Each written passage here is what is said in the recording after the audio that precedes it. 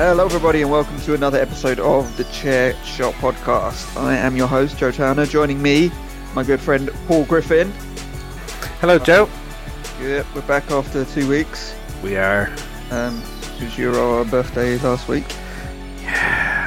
Any happy returns? I'm 31 now. Thank you very much, Joe. Jesus. What age was I when we started doing this then? It was February of 2010. 21. Yeah, I would have been 21. 22. 21 going on 22. Fuck. It's a long time ago. You know, your best years. Yeah, well that reminds me, we're only what would it be, 5 months away now from being a 10-year-old podcast. Yeah. Doesn't feel like we've been doing it for 10 years. It's been an interesting decade. Yeah. Many ways. The crumble of civilization. Well, let's keep the old crumble of civilization guff for the actual 10-year. When we get to the 10 years, we can look back at everything we've seen and learned. Who was the Prime Minister back in 2010? You wish someone else. Yeah. So, how have you been this week, Paul? What have you been up to? Just feeling older, mostly. Yeah. No, obviously, I wasn't here last week. I've kind of had a birthday week almost. Ooh. In the vein of something that Michelle would enjoy. Yeah. So let's go back all the way to Saturday. What would Saturday have been? The 7th of September. We went out to OTT, which I guess I'll talk about briefly at the end of this podcast. OTT Road to 5th year anniversary. Myself and my brother went. They put on a very fun show. Ooh. So the birthday magic was already working its wonder. New venue, new nice fun venue. Bought myself a t-shirt.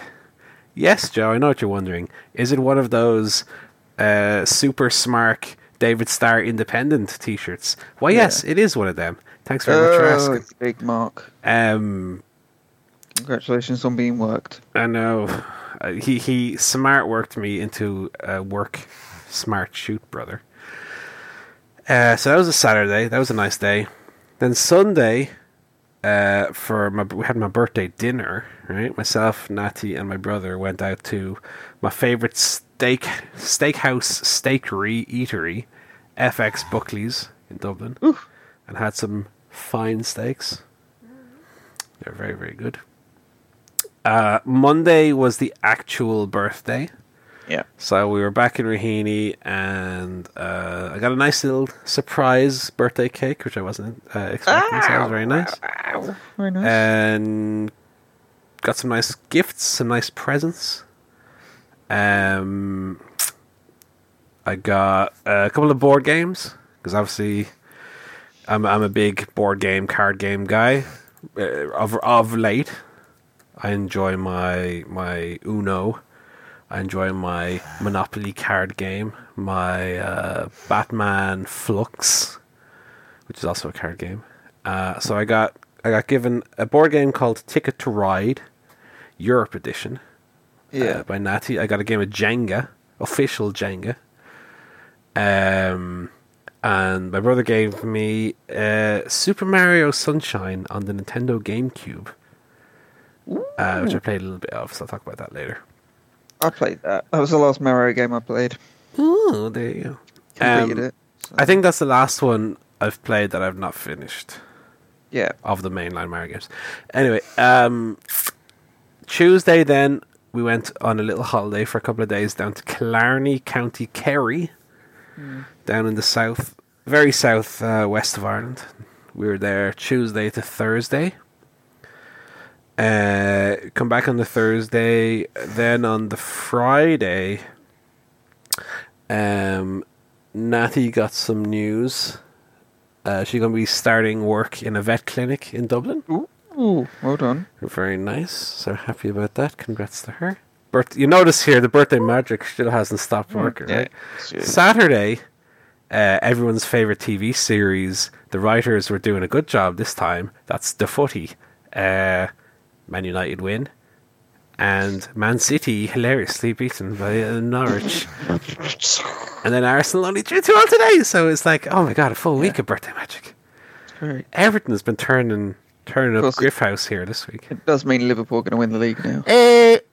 That's okay. That's kind of felt inevitable for a few years now. 5 points clear already. Well, the way I look at it, Joe, all right, is we're having what's ostensibly people are talking about being a very bad start to the season, right? Yeah. Top 4 and only 2 points behind Man City and only 1 goal difference off being third. So, not that bad, to be honest. Not too bad. I'll take that. Man City have only got, 2 points better than us, so they're like the best team in the world. So how bad are we then? No, clearly not very bad. So it's been a very. Oh, I started my job. I didn't even talk about that. That was the week before. Then it was obviously off all of this week for the birthday. Quite a lot of good stuff happening this week. As I said, we went down to Killarney for a few days. We had a hotel down there. Took the train, 3.5 hour train journey each way. Journey for not a massive country. Yeah, well, that's pretty much as far as you can go in Ireland without going from the very, very tip top to the very, very tip bottom. Like, your typical long trip in Ireland is not going to be more than 3-4 hours. Yeah. We passed through Limerick Junction, where I'm sure young Barry Murphy has been once or twice. He's dog sitting today, by the way. That's where he is. Yeah.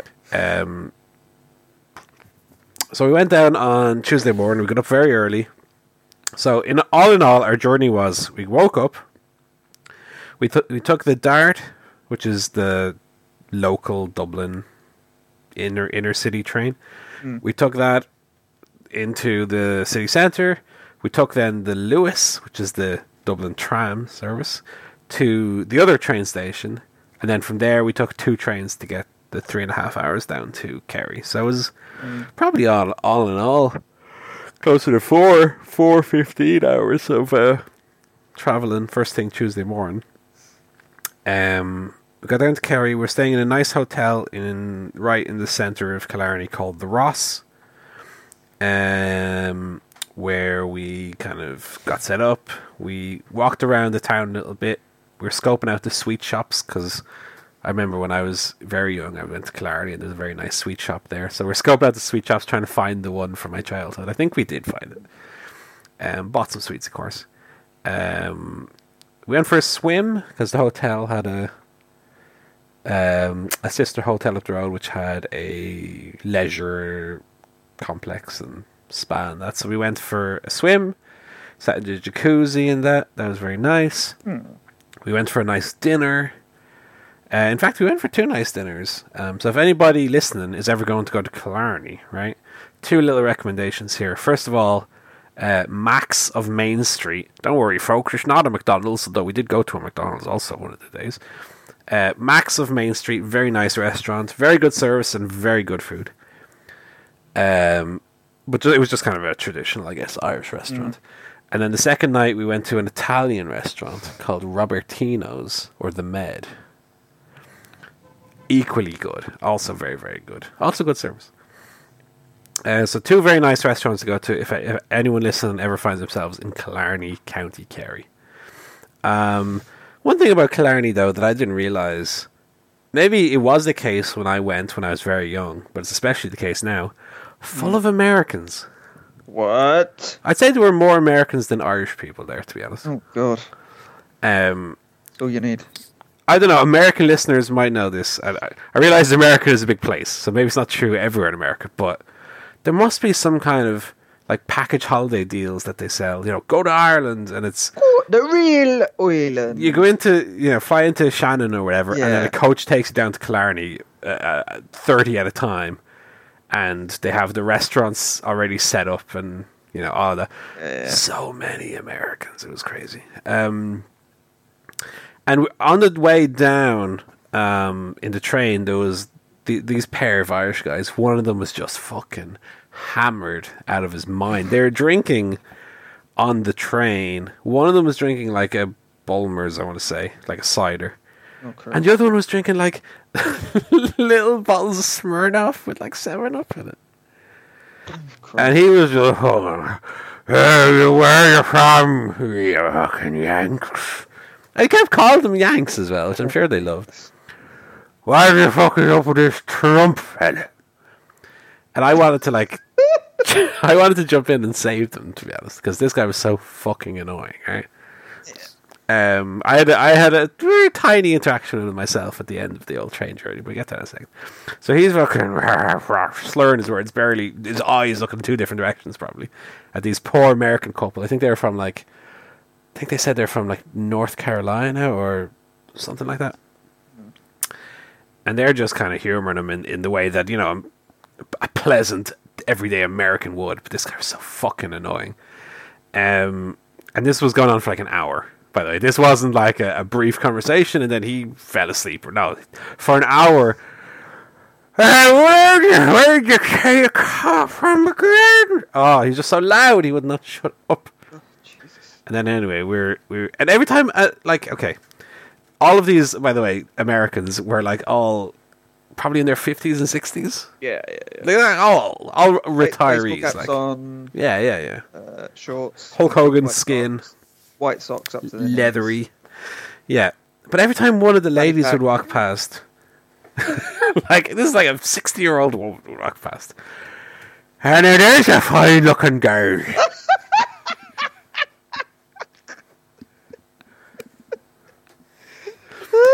And then anyway, when the train arrived, we got up to leave, right? Natty went out in front of me.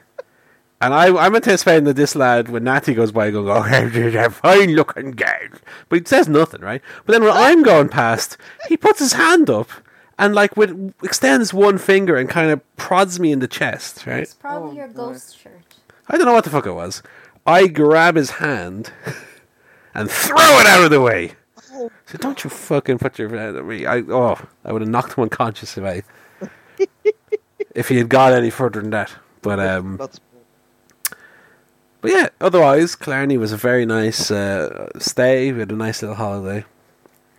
We saw some wild deer in one of the parks. We went for a walk down to this castle, which is about half an hour south of the town, because the town is next to like this big lake, big park.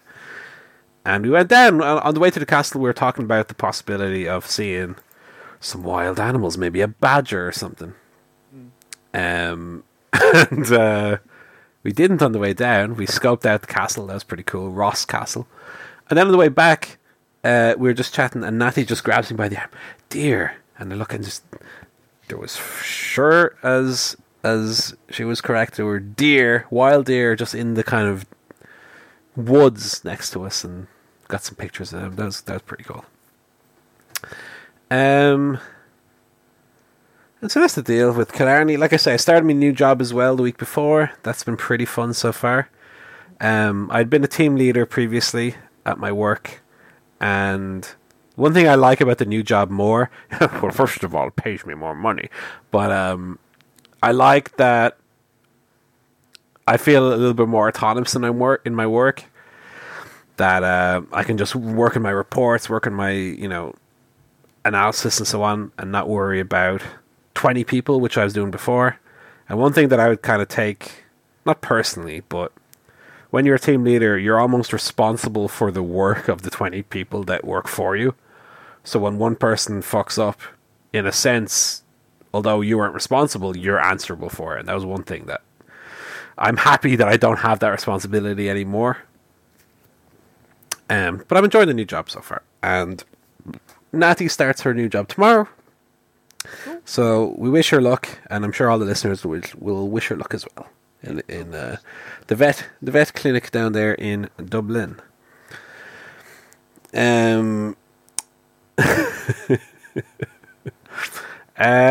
What about yourself, Joe? What have you been up to these last 2 weeks? Interesting couple of weeks. So yesterday we went out for some birthday drinks with an ex-colleague of mine, whose birthday it was. Mm-hmm. That was fun. Went to a pub. It was a very disorganised pub. We went in. The bar staff were very grumpy. think they were sort of understaffed or just too Right. busy. And then we were like, oh, okay, we got there a bit early as well. It was supposed to start at 7 and we got there at 6:30 because we wanted to eat. And then we were like, we have a menu, and he was like, oh, you have to go upstairs to get a menu. I was like, oh, okay, I'll go upstairs to get a menu. We went upstairs, and you know, you got your typical pub where you just go and order food at the bar and they bring it over or whatever. This place had more of a kind of restaurant upstairs. It still looked like a pub, but I wasn't sure if it was a restaurant. So we went in and I asked for like menus. The woman gave me some menus. Then we went and sat down, and then I went up to the bar to order, and the guy was like, oh, you know, it's table service, but don't worry, I can take your order. And I'm like, I don't want to have to go into a pub and try and decode the bloody ordering system. Just give me clear instructions as to what's going on. So anyway, that was fine. Luckily, we both had fish and chips, and it turns out really, really good. So that was nice. There's a very nice big piece of fish, some lovely, slightly crispy chips, and some peas. So that was nice. Then we just stayed and had a few drinks. It was good. Nice. It was good. Nothing too nice. A bit of a strange pub, but yeah, that was nice. And then today we went to the London Podcast Festival. Were we on it? Well, that's what I was expecting. But when Right. I got there, they didn't know anything about it. So I don't know what. There must have been some kind of clerical error in the lineup. But yeah, okay, next year for the 10th anniversary show. We'll sort it out. But yeah, we went because Michelle got tickets to see a live recording of a podcast that she's a fan of. It's called Off Book. Is it? Yeah, it's called Off Book. It's an improv comedy musical podcast. So I believe every week what they do is kind of take like a random subject and turn it into like a full-blown musical over the course of an hour. Right. So they do a whole bunch of different songs based around characters, so they kind of improvise as they go along. I've never actually listened to the podcast. Didn't even really know what it was until we got there. I said, Michelle, what is this? She said, oh, it's a podcast. So it was quite fun. I didn't really know the people that were the hosts. They're not particularly famous, are they? What are they, like comedians? Yeah. They're just comedians who can sing a bit, I guess. They sing pretty well. I'm not like massively into either improv or musical comedy. I think the last time I enjoyed it was when I was watching Have I Got News for You? Whose Line Is It Anyway? When I was a kid. And you remember they do like the musical bit at the end where they'd go dun dun dun dun dun, dun and then one of them would do a song or whatever. It was like that, but for an hour, basically. But it was very clever the way they kind of come up with the story and referring back to things that were kind of done off the cuff early on. Some very funny lines. Yeah, I probably wouldn't listen to the podcast, but I did enjoy it. What I didn't enjoy was the audience. Now, quite possibly the most insufferable and obnoxious audience I've ever been a part of. I know indie wrestling fans are bad, but they've got nothing on musical theatre fans. Right. So before it started, we had these three Americans sat behind us going on and on about their musical theatre performances and their music troupe and their chorus and discussing stage. They were so annoying. And then and one behind me kept kneeing me in the back of the chair every 3 seconds as well. I don't know if he was quite tall. It wasn't the biggest like theatre that we were in.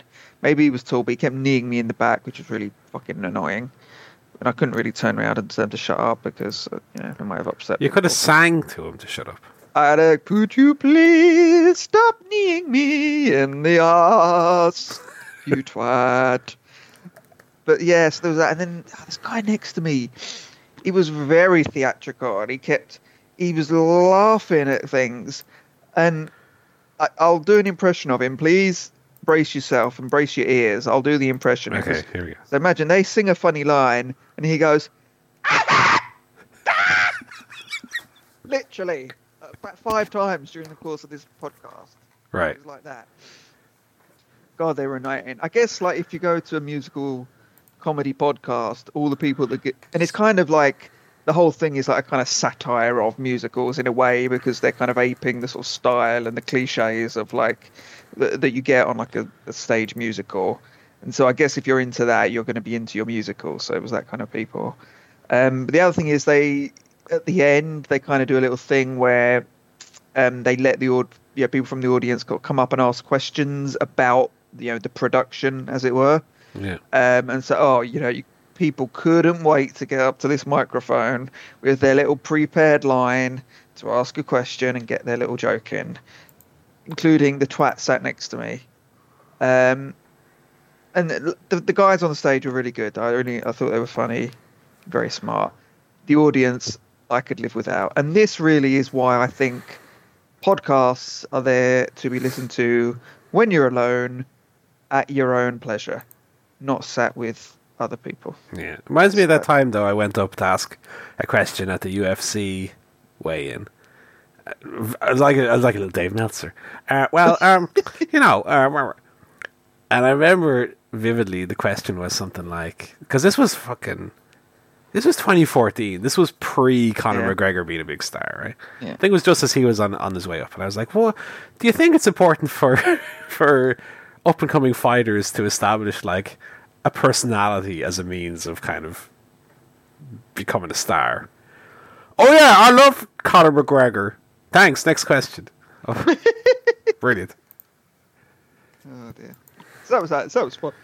Oh, wasn't too bad.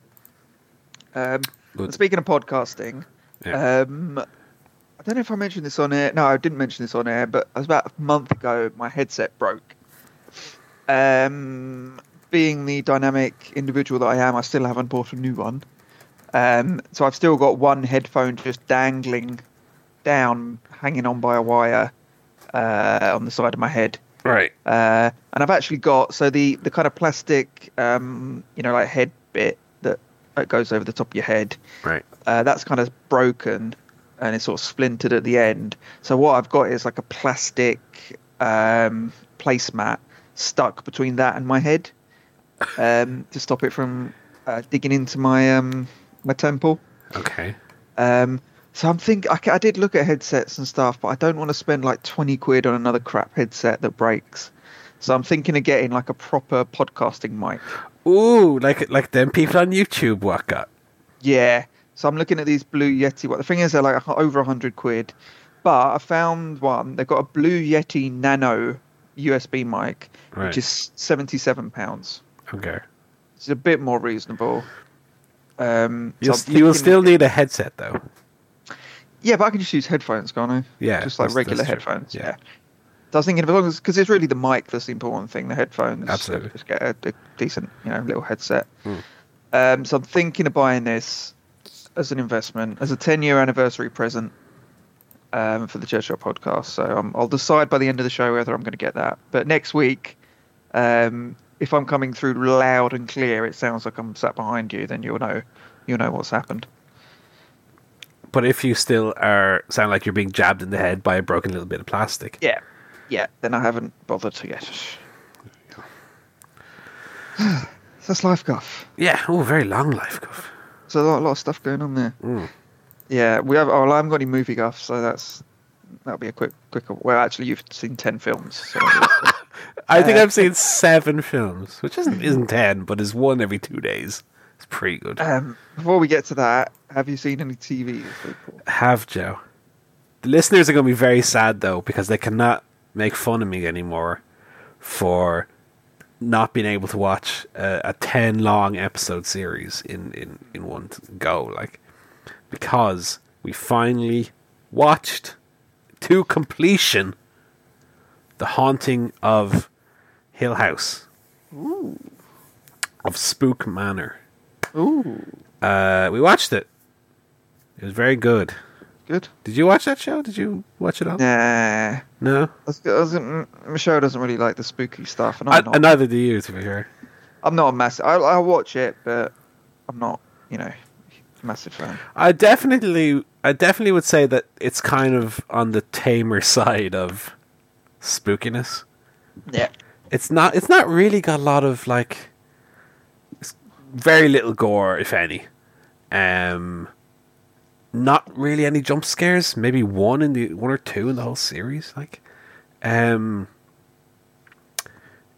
think definitely the of what scares there are definitely kind of front loaded in the first maybe 5 episodes, because the last 4 we had previously watched the first 6 episodes and kind of stopped there and picked up from episode 7 to 10, and definitely the last 4 episodes are a lot more kind of dramatic than scary, I would say.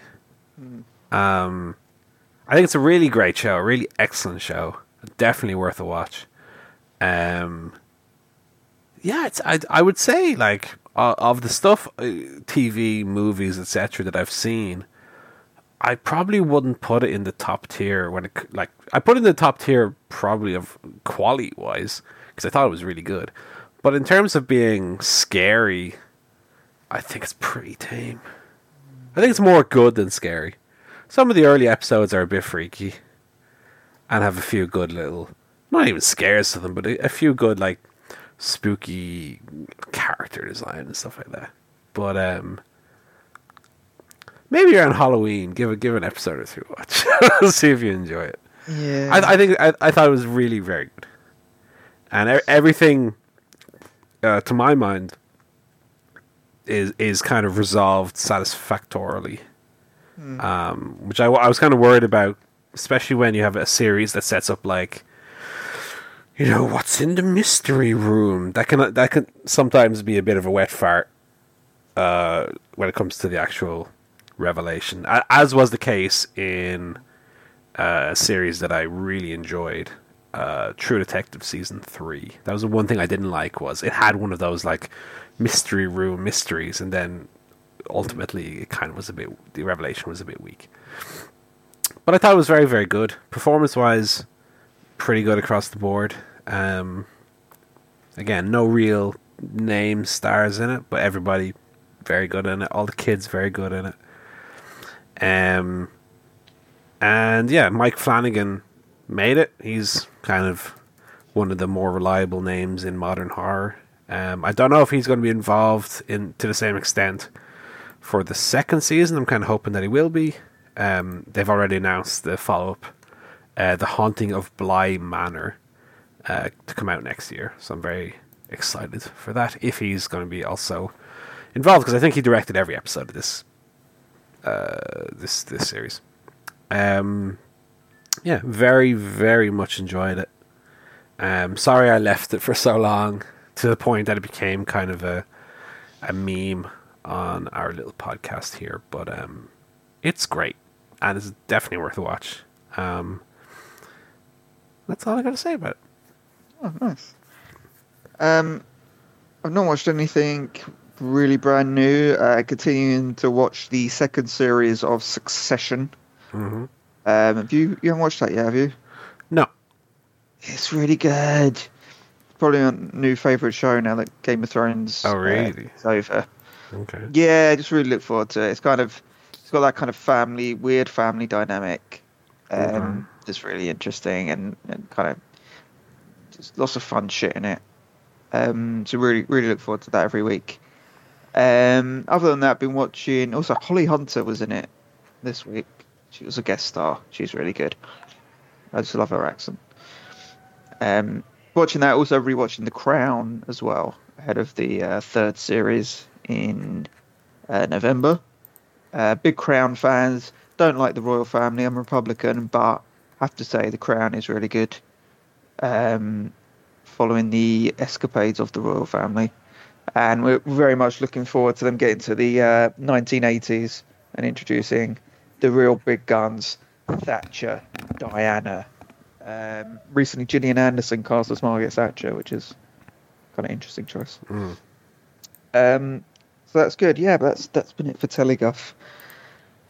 How long is each episode of Succession, out of interest? It's an HBO show, so it's 55 minutes. An hour. An hour. Yeah, that's the thing with those Netflix shows as well. Like, Hill House was the same. Every episode was like an hour. Yeah. The finale was, I think, 71 minutes. And that is kind of, to me, that is one of the stumbling blocks when it comes to kind of committing to a series I'm not sure about. You know, with Brooklyn Nine-Nine or whatever, 20 minutes in and out, okay, yeah, it was good. Whereas the commitment to give even a show, like, I'm sure Succession is great, but to give it even like 3 episodes, you know, it's a 3-hour commitment, so that's a bit of a pain. But only two seasons so far, so that's not bad. You want to talk about a bit MOVIEGUFF? We do. Games? You got any games? I have a few games. Well, obviously, I've been playing Super Mario Sunshine, as I talked about. So I owned Super Mario Sunshine. I owned it on the GameCube at the time it came out. Never completed it, I must say. I don't remember how far I got, but I in my head, I've probably played it for about 15 hours. No more than that. So I didn't get very far. And what happened was we have a cousin who has a child with some kind of, let's say, on the spectrum somewhere. Okay. And we gave our because they had a Nintendo Wii, but really enjoyed playing the GameCube games. So we gave a lot of our GameCube games that would be suitable for a kid to play to this child. So I don't have any more Super Mario Sunshine, Wind Waker, a lot of the games of that era, right? But with Mario Odyssey coming out the other year, beat that, loved it. Super Mario 64, one of my favorite games, beat it 100% to completion, same as I did with Odyssey. I always kind of had a hankering in the back of my mind to go back to that one Mario game that I never really gave a chance and never really gave enough time. That was Super Mario Sunshine. Because it's never been re-released.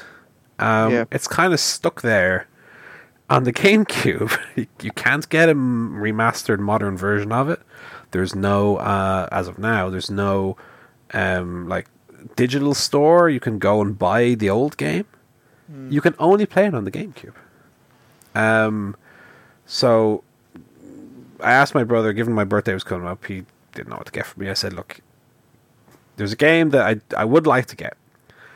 It's Super Mario Sunshine on the GameCube. So on Amazon, there was somebody reselling an old Player's Choice version of it, which is like the cheaper option. Like when it comes to games like that, you know, on GameCube, PlayStation, etc., they'll bring out like a range of cheaper titles that have been like the most successful games. And typically collectors won't go for those. The collectors want the original release. So this one has, for example, a big silver barrier around the corner of the case. I don't really give a shit about that, so I only want to play the game. So I say, get me whatever, get me the Player's Choice version. I don't care. So I've been playing it a bit. I probably played it for about 2 hours last week. And it's real fun. The one thing that I kind of have to wrap my head around, though, which is one of those quality of life things that just didn't exist back then, is that the camera control is inverted. Right. Which means when I'm playing my Assassin's Creed, for example, right? If I want to move the camera in one direction, let's say swing the camera around to the right or around to the left, you move the right thumbstick on the PlayStation one way or the other, right? Yeah. But Mario Odyssey is the other way around. So moving the same stick left will move the camera in the opposite direction in Mario Sunshine as it does in Assassin's Creed. And there's no option to change it. This is just how it is. So although I'm enjoying it a lot, the one problem with it is the fucking camera. Not only the inverted controls, but like the camera will just get locked behind bits of the world, and there's one very early boss battle where the boss is like flying and you have to shoot him down, but you can't fucking aim the camera up, so you can't see where he is half the time because the camera is looking down at you as Mario on the level. So you're kind of wrestling with that. But otherwise a fun game. Was fun to.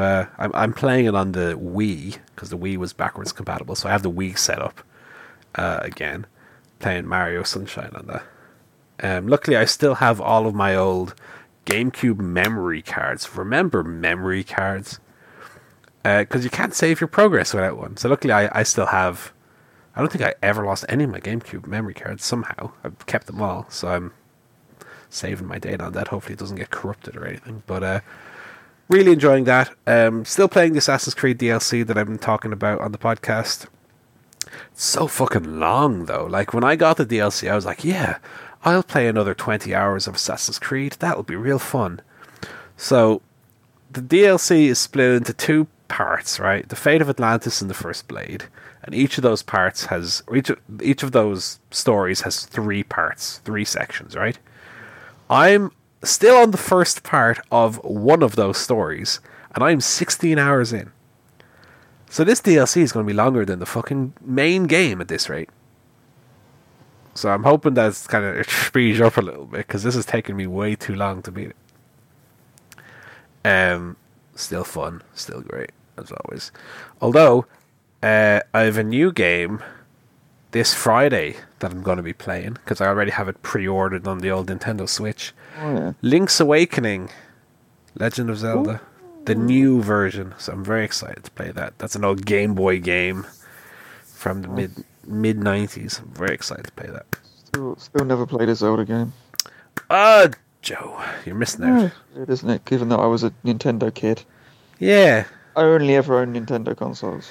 But I've never played Zelda. But never played a Zelda game. I think it was the sort of orcs and norks element. I never. It's very orcs. I know.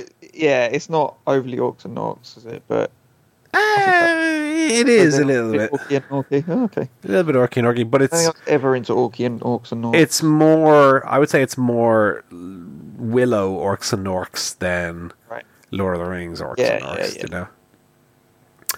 know. Some of those Zelda games are real good, to be honest. Right, MOVIEGUFF. MOVIEGUFF. 7 movies to talk about. I rewatched The Phantom Menace. Star Wars.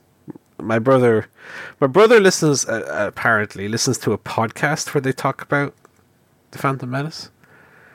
Probably a comedy podcast, I don't know. And I have it on Blu-ray, so he wanted to watch it, so I sat down with him. Have it on Blu-ray? Well, I have the whole 6 original Star Wars movies on Blu-ray. Okay, fair enough. In a set. A box set. The only Star Wars movie I don't own on Blu-ray is Solo, which I'm yet to buy. Solo. I have all the rest of it. You should get it. Yeah, I mean, I've seen it. It's alright. Phantom Menace, I kind of go back and forth on it. I mean, it's bad. Don't get me wrong. Neither of the fourth is, hey, may the fourth be with you. Neither of the back or forth is that I believe it's good. It's just in terms of how bad I think it is. Sure. I think Attack of the Clones is worse. And I think Phantom Menace gets a bad rep for being the worst one. I don't think it is the worst one. I think Attack of the Clones is the worst one. Because that's the one that has Hayden Christensen comes in as Anakin. Oh, sand, it's so coarse, it's everywhere. Oh, shut up. Everything is just green screen in the whole movie. And it's just the whole movie is just people looking out windows. It's boring. Whereas I think the Phantom Menace has a few bits in it that are actually good. I think the score is really good. Dun, dun, dun, dun, dun, dun, dun, dun. That's all good, right? I think the pod race... Liam Neeson? No, Liam Neeson's rubbish in it. Rubbish. I think the pod race section is actually pretty good. And I think the lightsaber fight at the end is done quite well. Because it's not quite, A New Hope, 2 old men barely moving, clacking sticks. But Paul, it's not about the sword fighting, mate. It's about the story and the characters, yeah? It's not about somersault. Alec Guinness, who couldn't give a shite enough to move.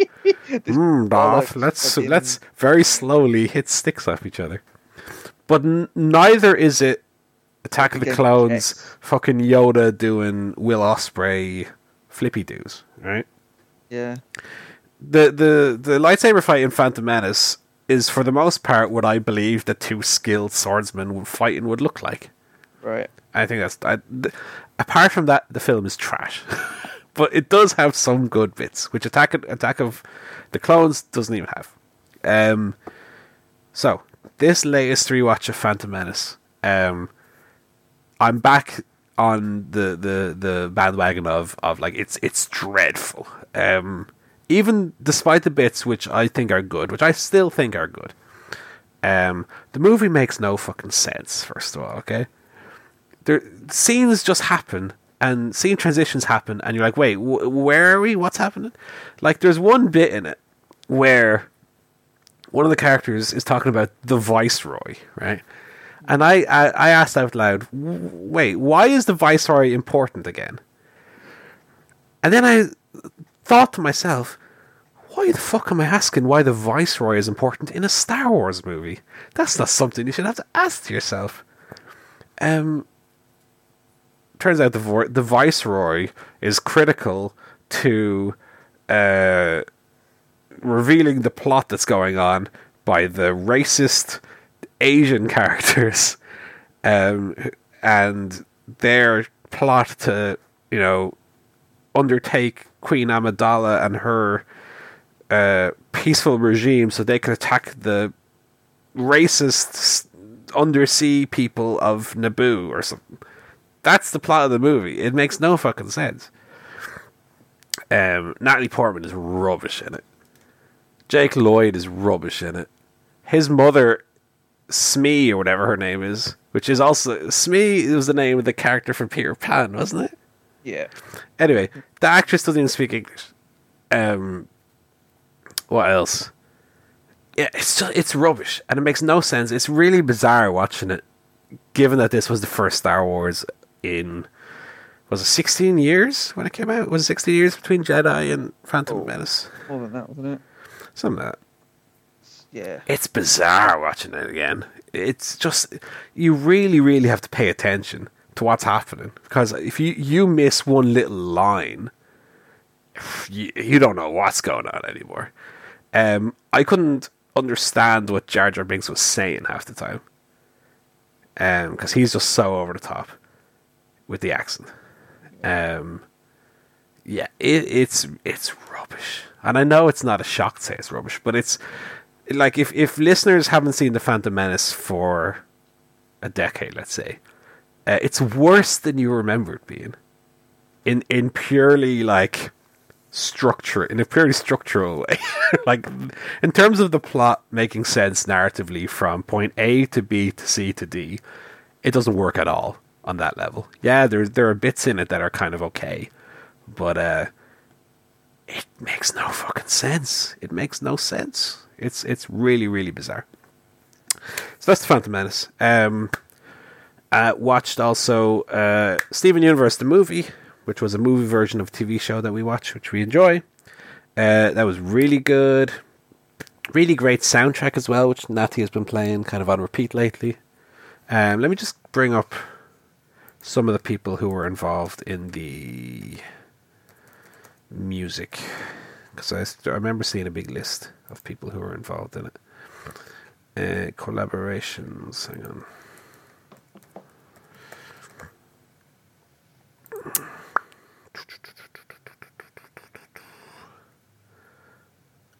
Okay, here we go.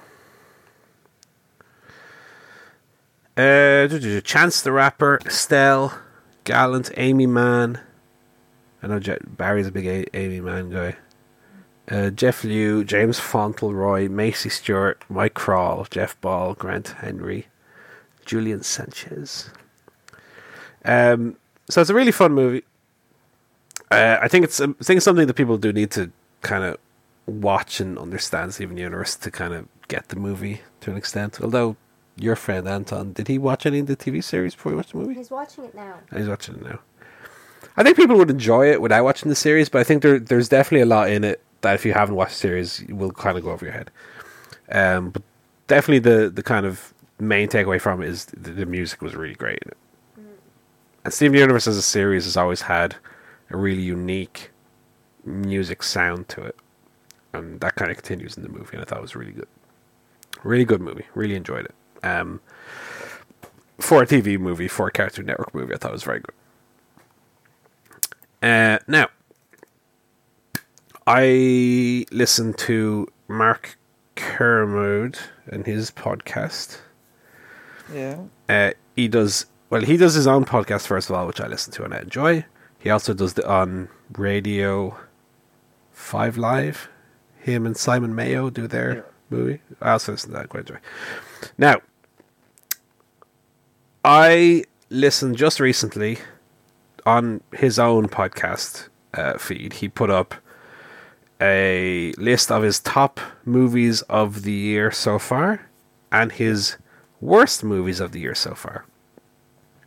So I watched both his favorite movie and one of his least favorite movies of the year, just out of interest. So he listed, I was surprised to hear he only had it at number 2, because the way he talked about it, you think it was one of the worst movies ever. One of his least favorite movies of the year, Under the Silver Lake. I can't remember what he actually ranked above it. Was it some like dog movie or something? I don't remember. But he really talked about Under the Silver Lake really, really poorly. And one of his main gripes with it was like that Andrew Garfield plays this kind of, I guess, like a perv in it, which he kind of reacted to as being like overly sexist, etc., etc. So I checked out Under the Silver Lake. I don't think it got any kind of cinematic release, at least not over here. It is out on DVD though, because I saw it in a shop. And I have to say, when I was watching it, I first watched like only the first half hour on its own in isolation, and then watched the rest of the movie, because I started watching it on the train on the way home from work.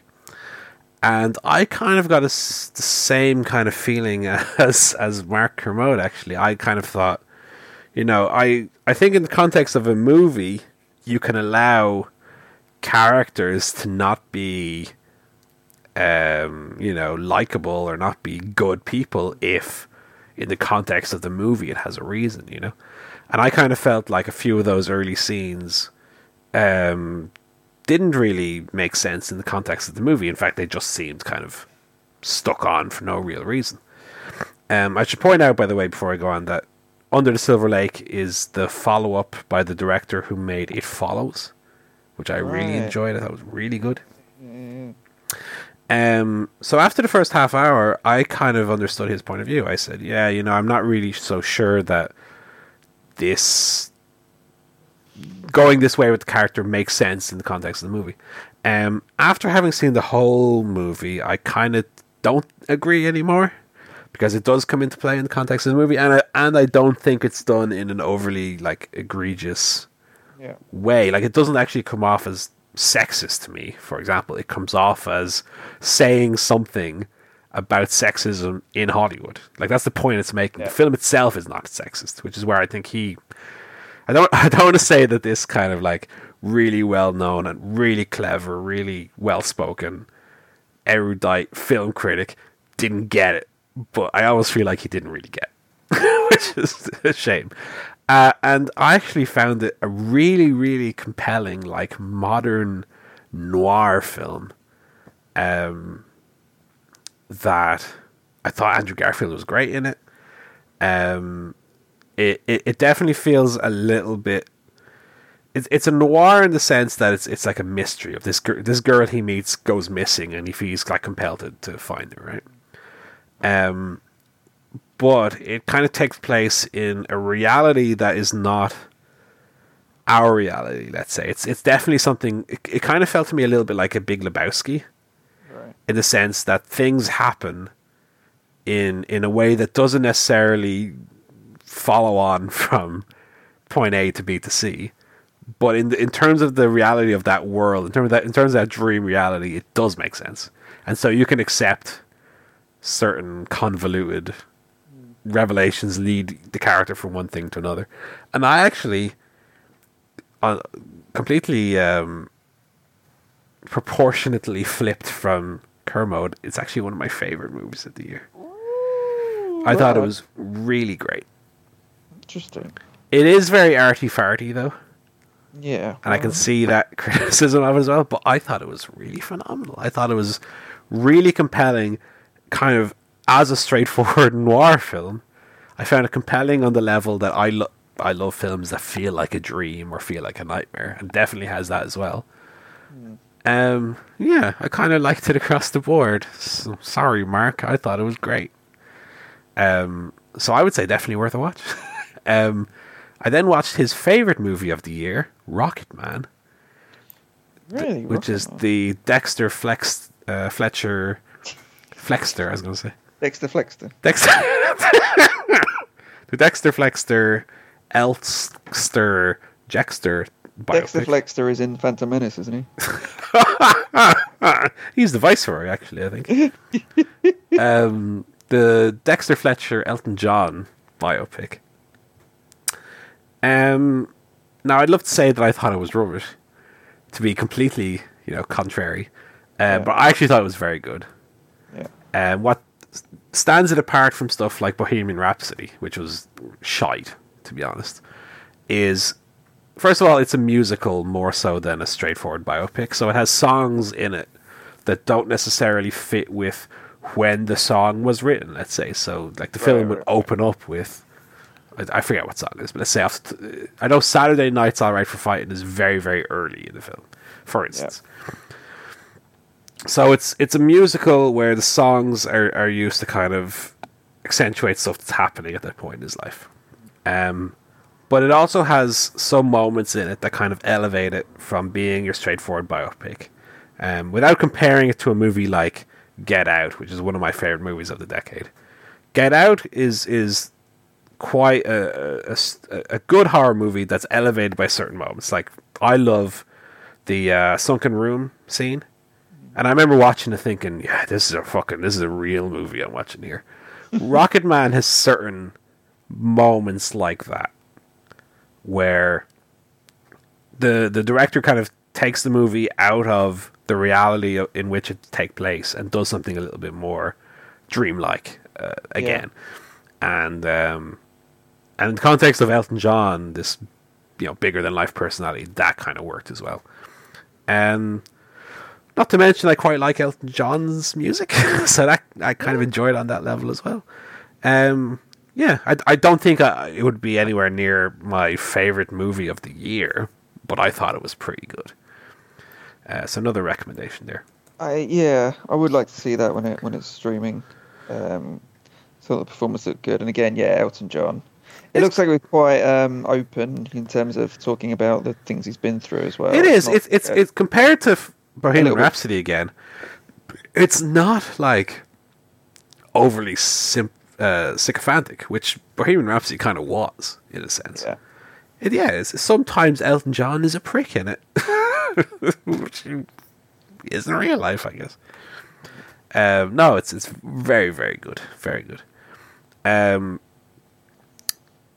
I topped up on my The Rock filmography. Oh God, here he comes. Because I was missing one. Hobbs and Shaw, the Fast and Furious movie. So I watched that finally. So as of the 15th of September 2019, I have seen all The Rock's films again. Everyone he's ever been in. Hobbs and Shaw. Have you tweeted him about this? Or? I have not tweeted him yet. Wait until he next tweets and say, brother, just caught your latest film, seen every single one.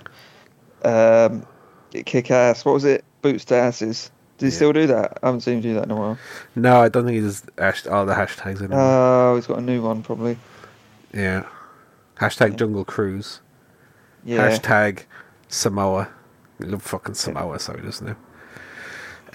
Hobbs and Shaw is the latest in the Fast and Furious series, well, a spin-off, because The Rock's not going to be in the main ones anymore because we don't like Vin Diesel, so he's going to do his own version of it with him and Jason Statham. Did you see that they announced the Fast and Furious cast with like John Cena and everyone in it? Fucking 100 people in it. No, I didn't see this. Well, John Cena is officially confirmed. He's going to be in Fast and Furious 9. He's also going to be in... No, I'm mixing up with Suicide Squad. Sorry. Yeah, that's what... John Cena is he's also in Suicide Squad. Yeah. Damn, John Cena confused me. Okay, Hobbs and Shaw anyway is horrifically stupid. I kind of enjoyed it though. I enjoyed it in an X-Men Origins Wolverine way, where I understood that what I was watching was like the most stupid rubbish. Stupid bollocks. Stupid bollocks, yeah. But kind of fun stupid bollocks, you know? Yeah. Like, I am getting a little bit sick of The Rock, to be fair. I know that's fucking sacrilege. It's blasphemous to say. But he's so far up his own hole with the righteous family man with a fucking big muscles but a heart of gold. And he go home to Samoa with his mama. Oh, son, you come back home. And mama, I'm back. And I got big fucking muscles now.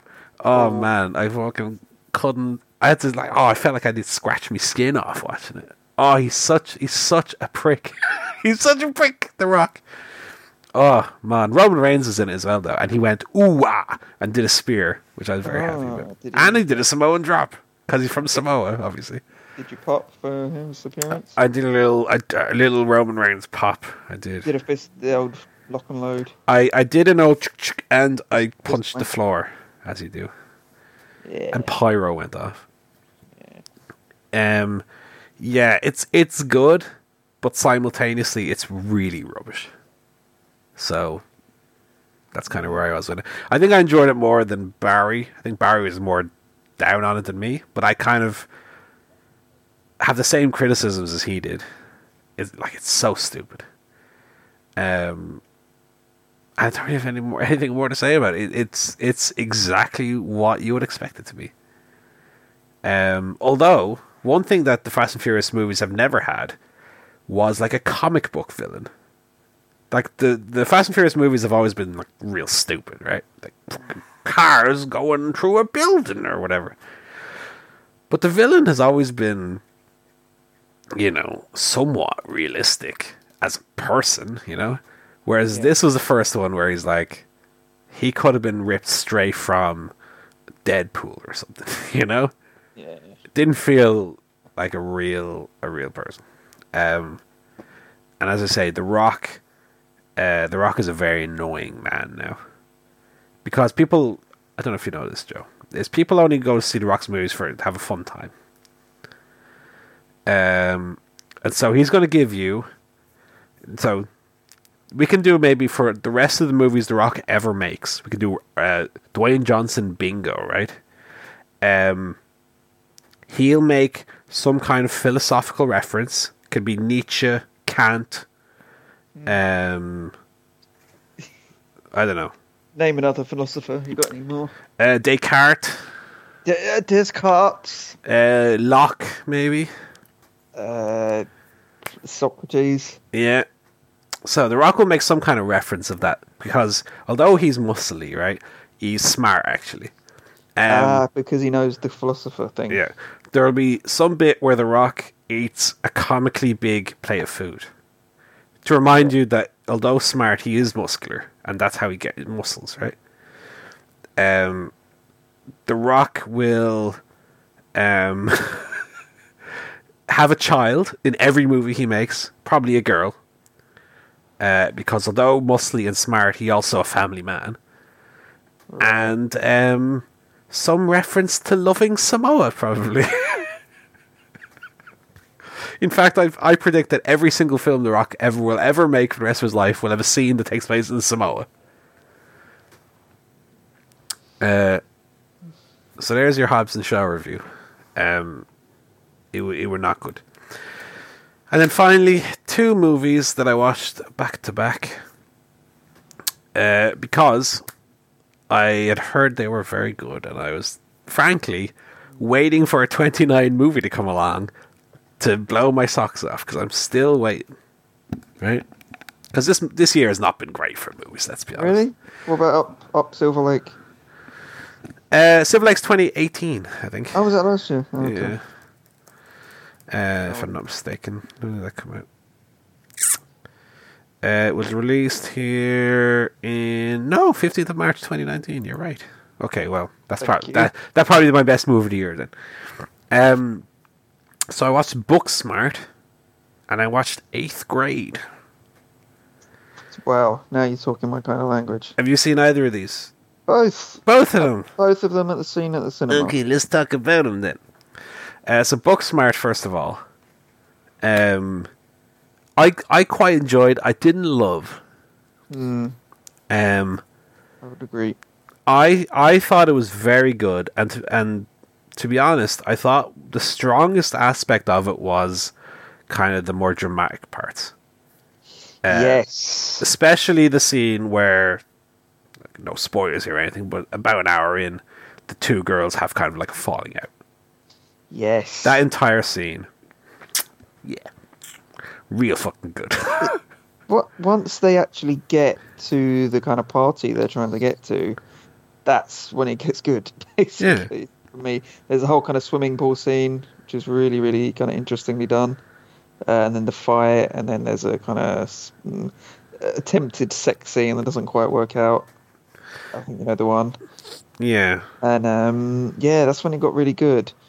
Because before that, it felt a bit like a kind of super bad wild goose chase to, get to a party kind of thing. And it was just felt like they were killing time before they got there. Yeah.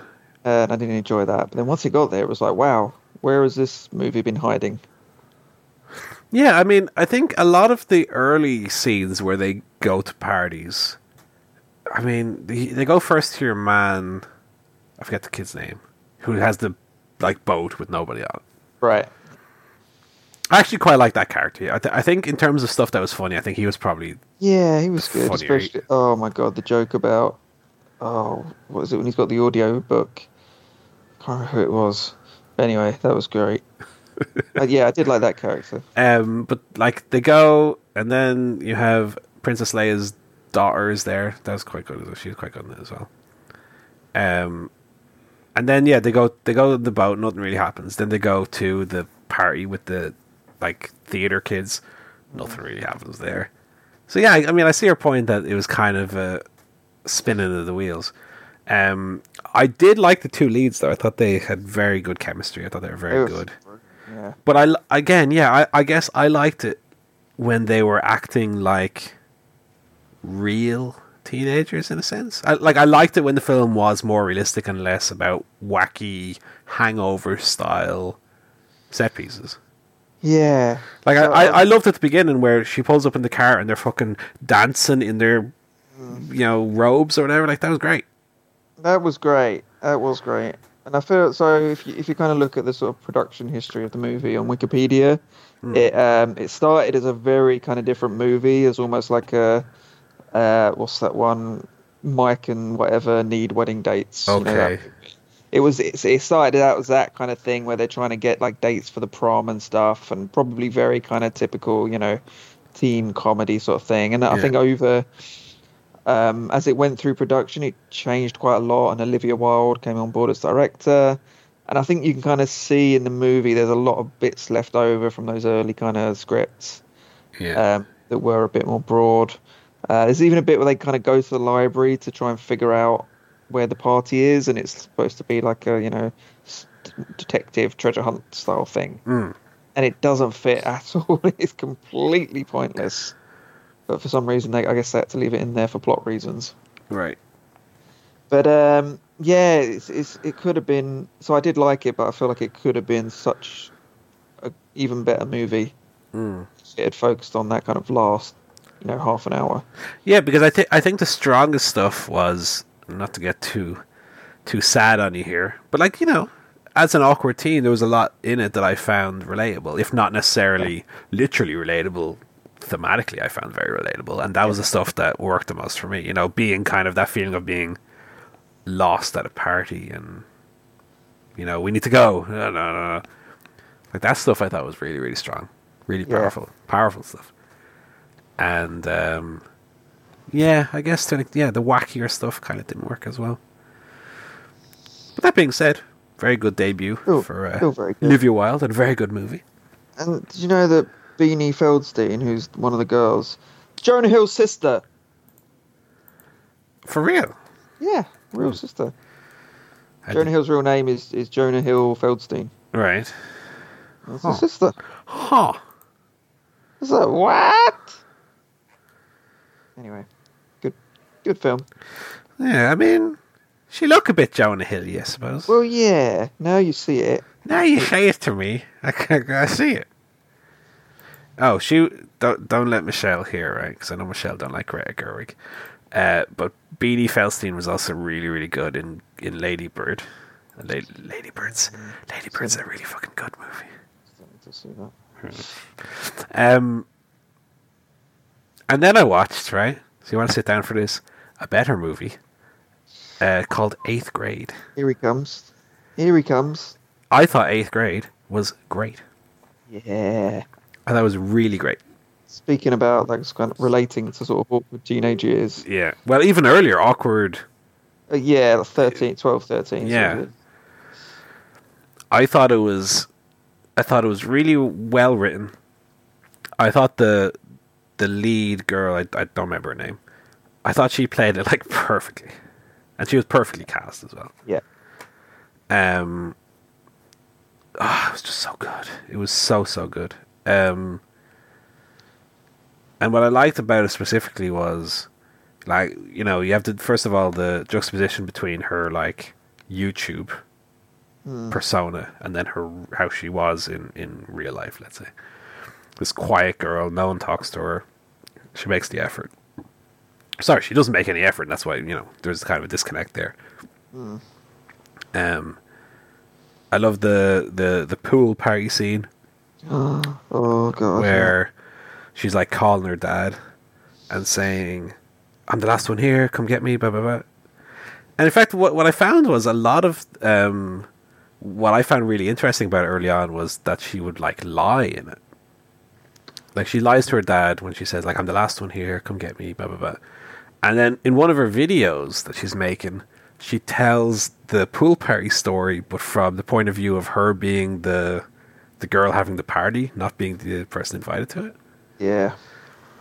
I just found that interesting from a point of view of, you know, people will not necessarily lie to be intentionally deceiving, but will she just kind of does it so matter-of-factly. It's not a big lie. It's not, you know, it's a little white lie. Like a self-preservation. Yeah.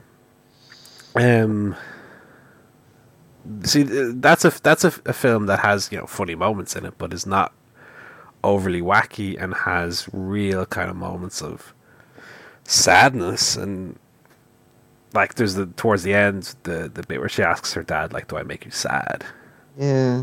And bits like that.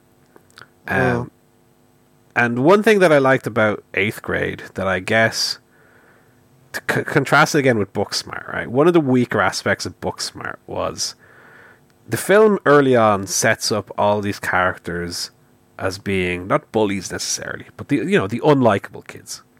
There's the one girl who says, you know, "We're going to the same college. I'm going to pretend I don't know you. You know, don't talk to me when I go to this new college." And then, you know, is pulling up on the side of the road. "Hey, get in my car, friend." For no real reason. And that, you know, by the end of the movie, with no real turnaround, all the characters are just, they all like her suddenly, and they're all well, why? Why did they all like her all of a sudden? Nothing really happened. Yeah, she was really awful. Nothing really happened to make them all like her all of a sudden. And in 8th Grade, I liked at the end that, you know, she confronts the girl who was horrible to her and is like, "Well, I wrote you a thank you letter and you didn't even reply and you didn't remember." Like that character isn't redeemed. You know, the bad kid is still a bad kid at the end of the story. Yeah. The kind of redemption is that the character we like feels like they've kind of stood up to them, and that's where the redemption comes from. And yeah, I thought it was really, really good.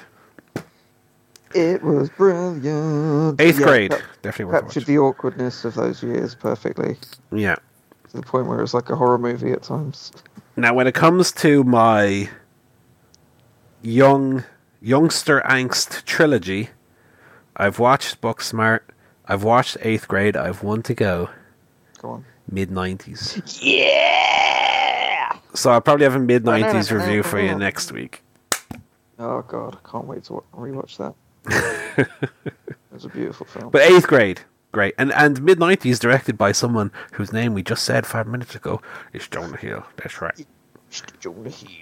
So it's not only 3 movies that are thematically very similar, but 3 directorial debuts.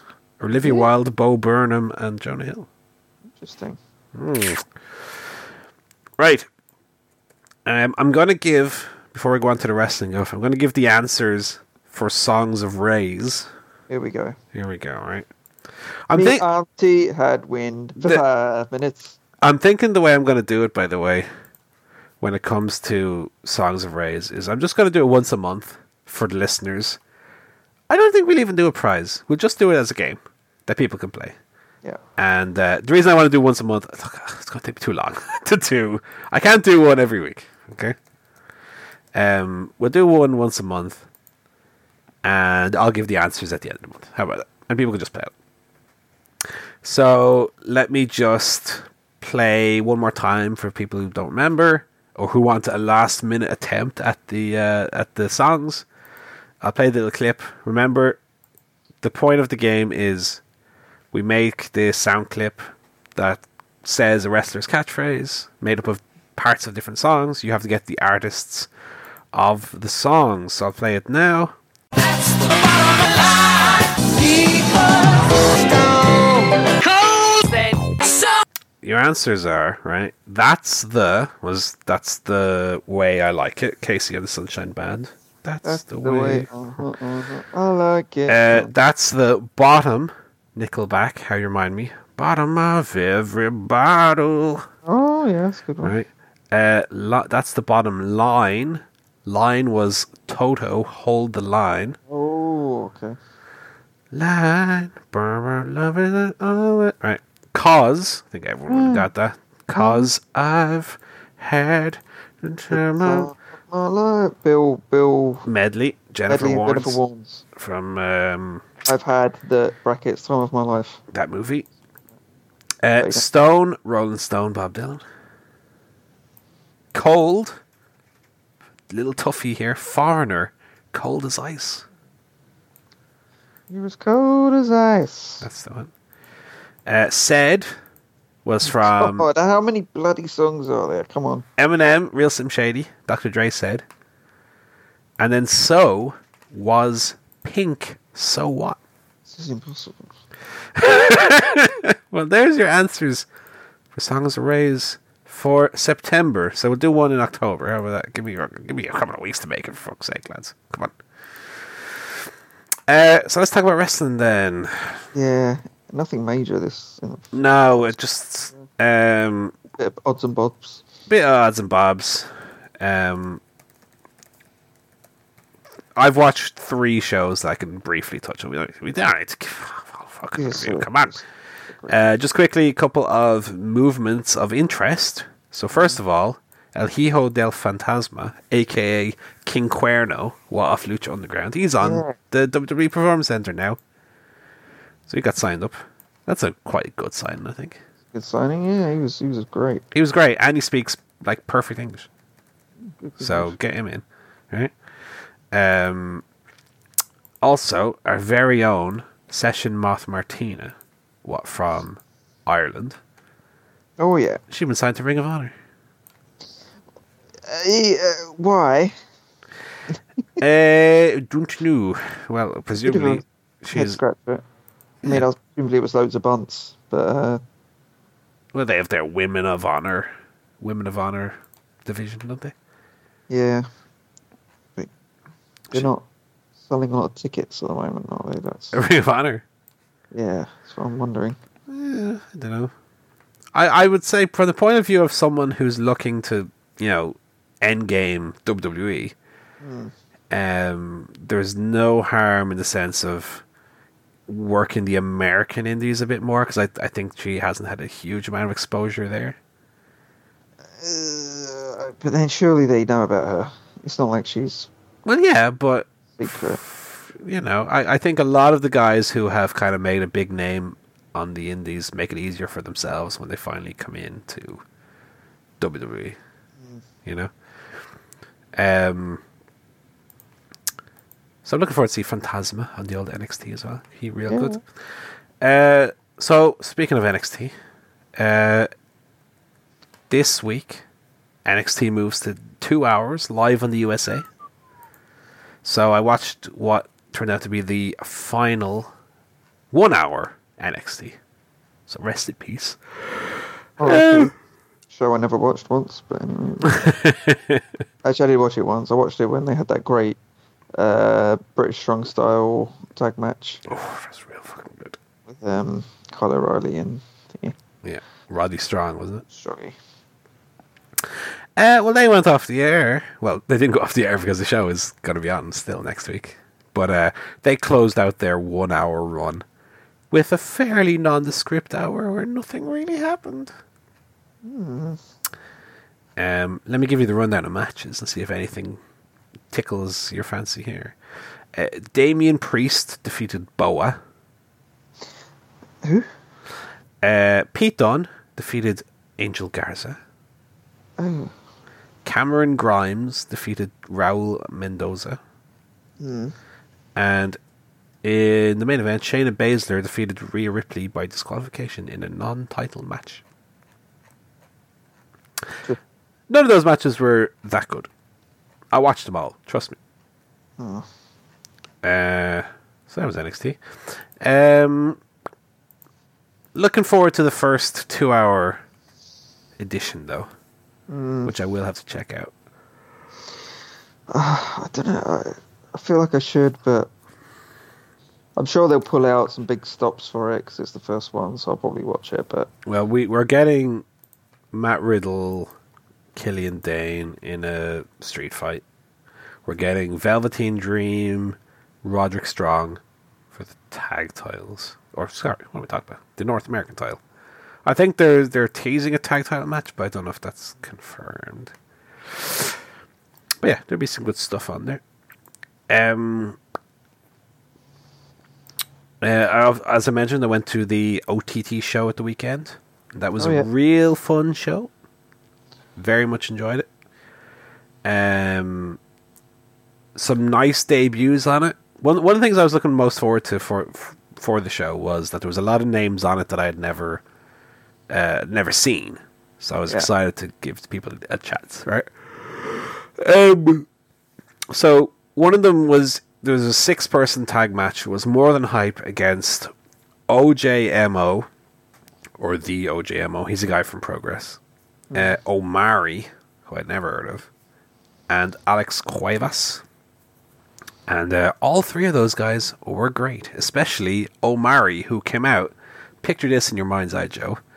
A really tall guy, well, not really tall, a quite tall guy, with very generic tights on, who looks like he probably going to be shit.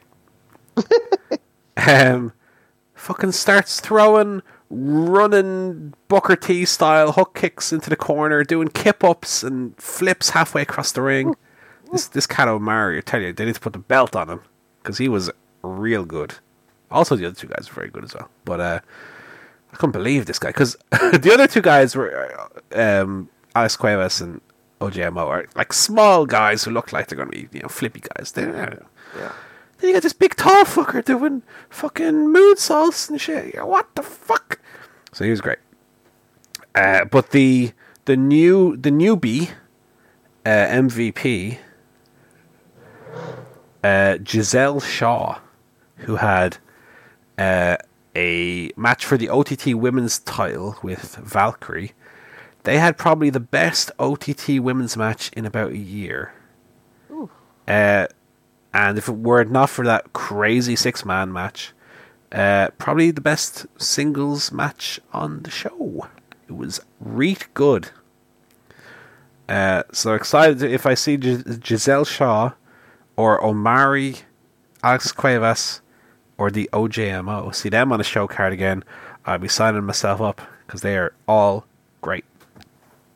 Otherwise, David Starr and Scotty Davis had a real good main event. Scotty Davis, who just tonight won the Progress tag team straps with Jordan Devlin.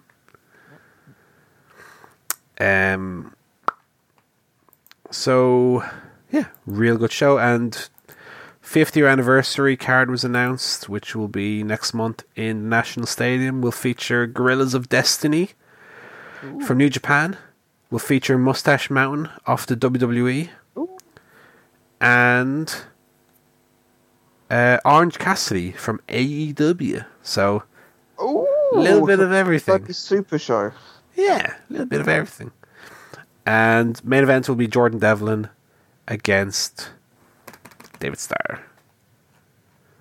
They're having a real good feud.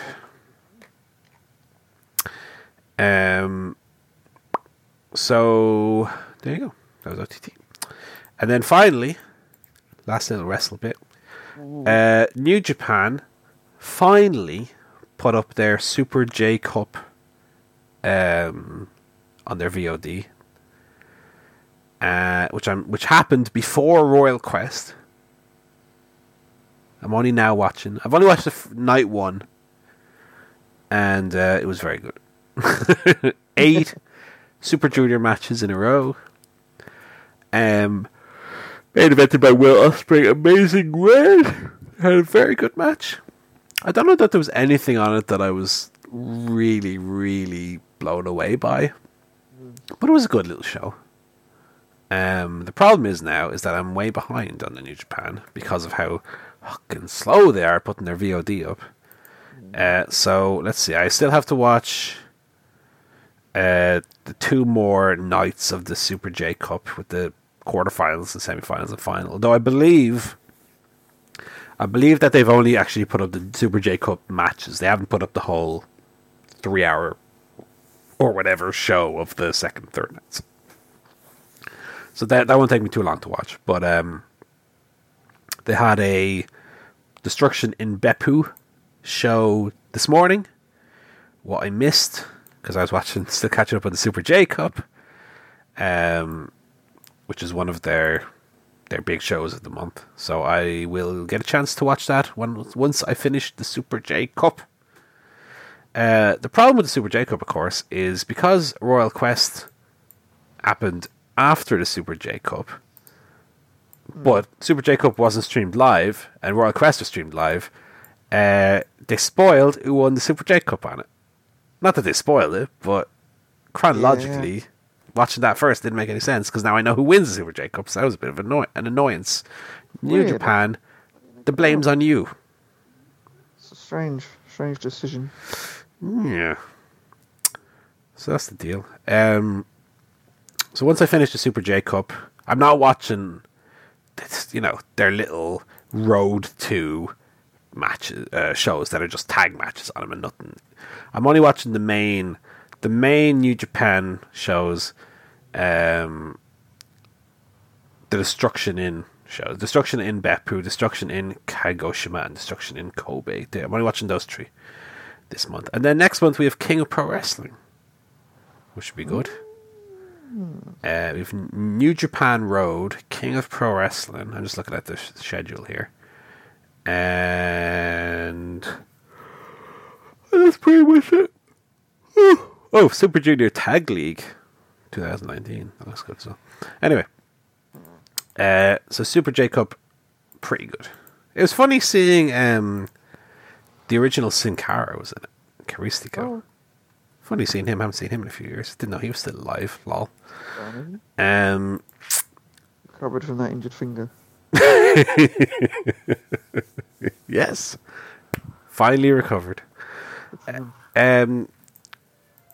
So I think that's all we got to cover this week, Joe. Yeah, that's all the wrestling, and that's going to do it for this week. So the only thing, I mean, the shame of us kind of being off for 2 weeks was that we missed the viral sensation of the year that was a little bit of the bubbly, which is now, of course, that was 2 weeks ago, so it's now horrendously unfunny to make that reference, unfortunately.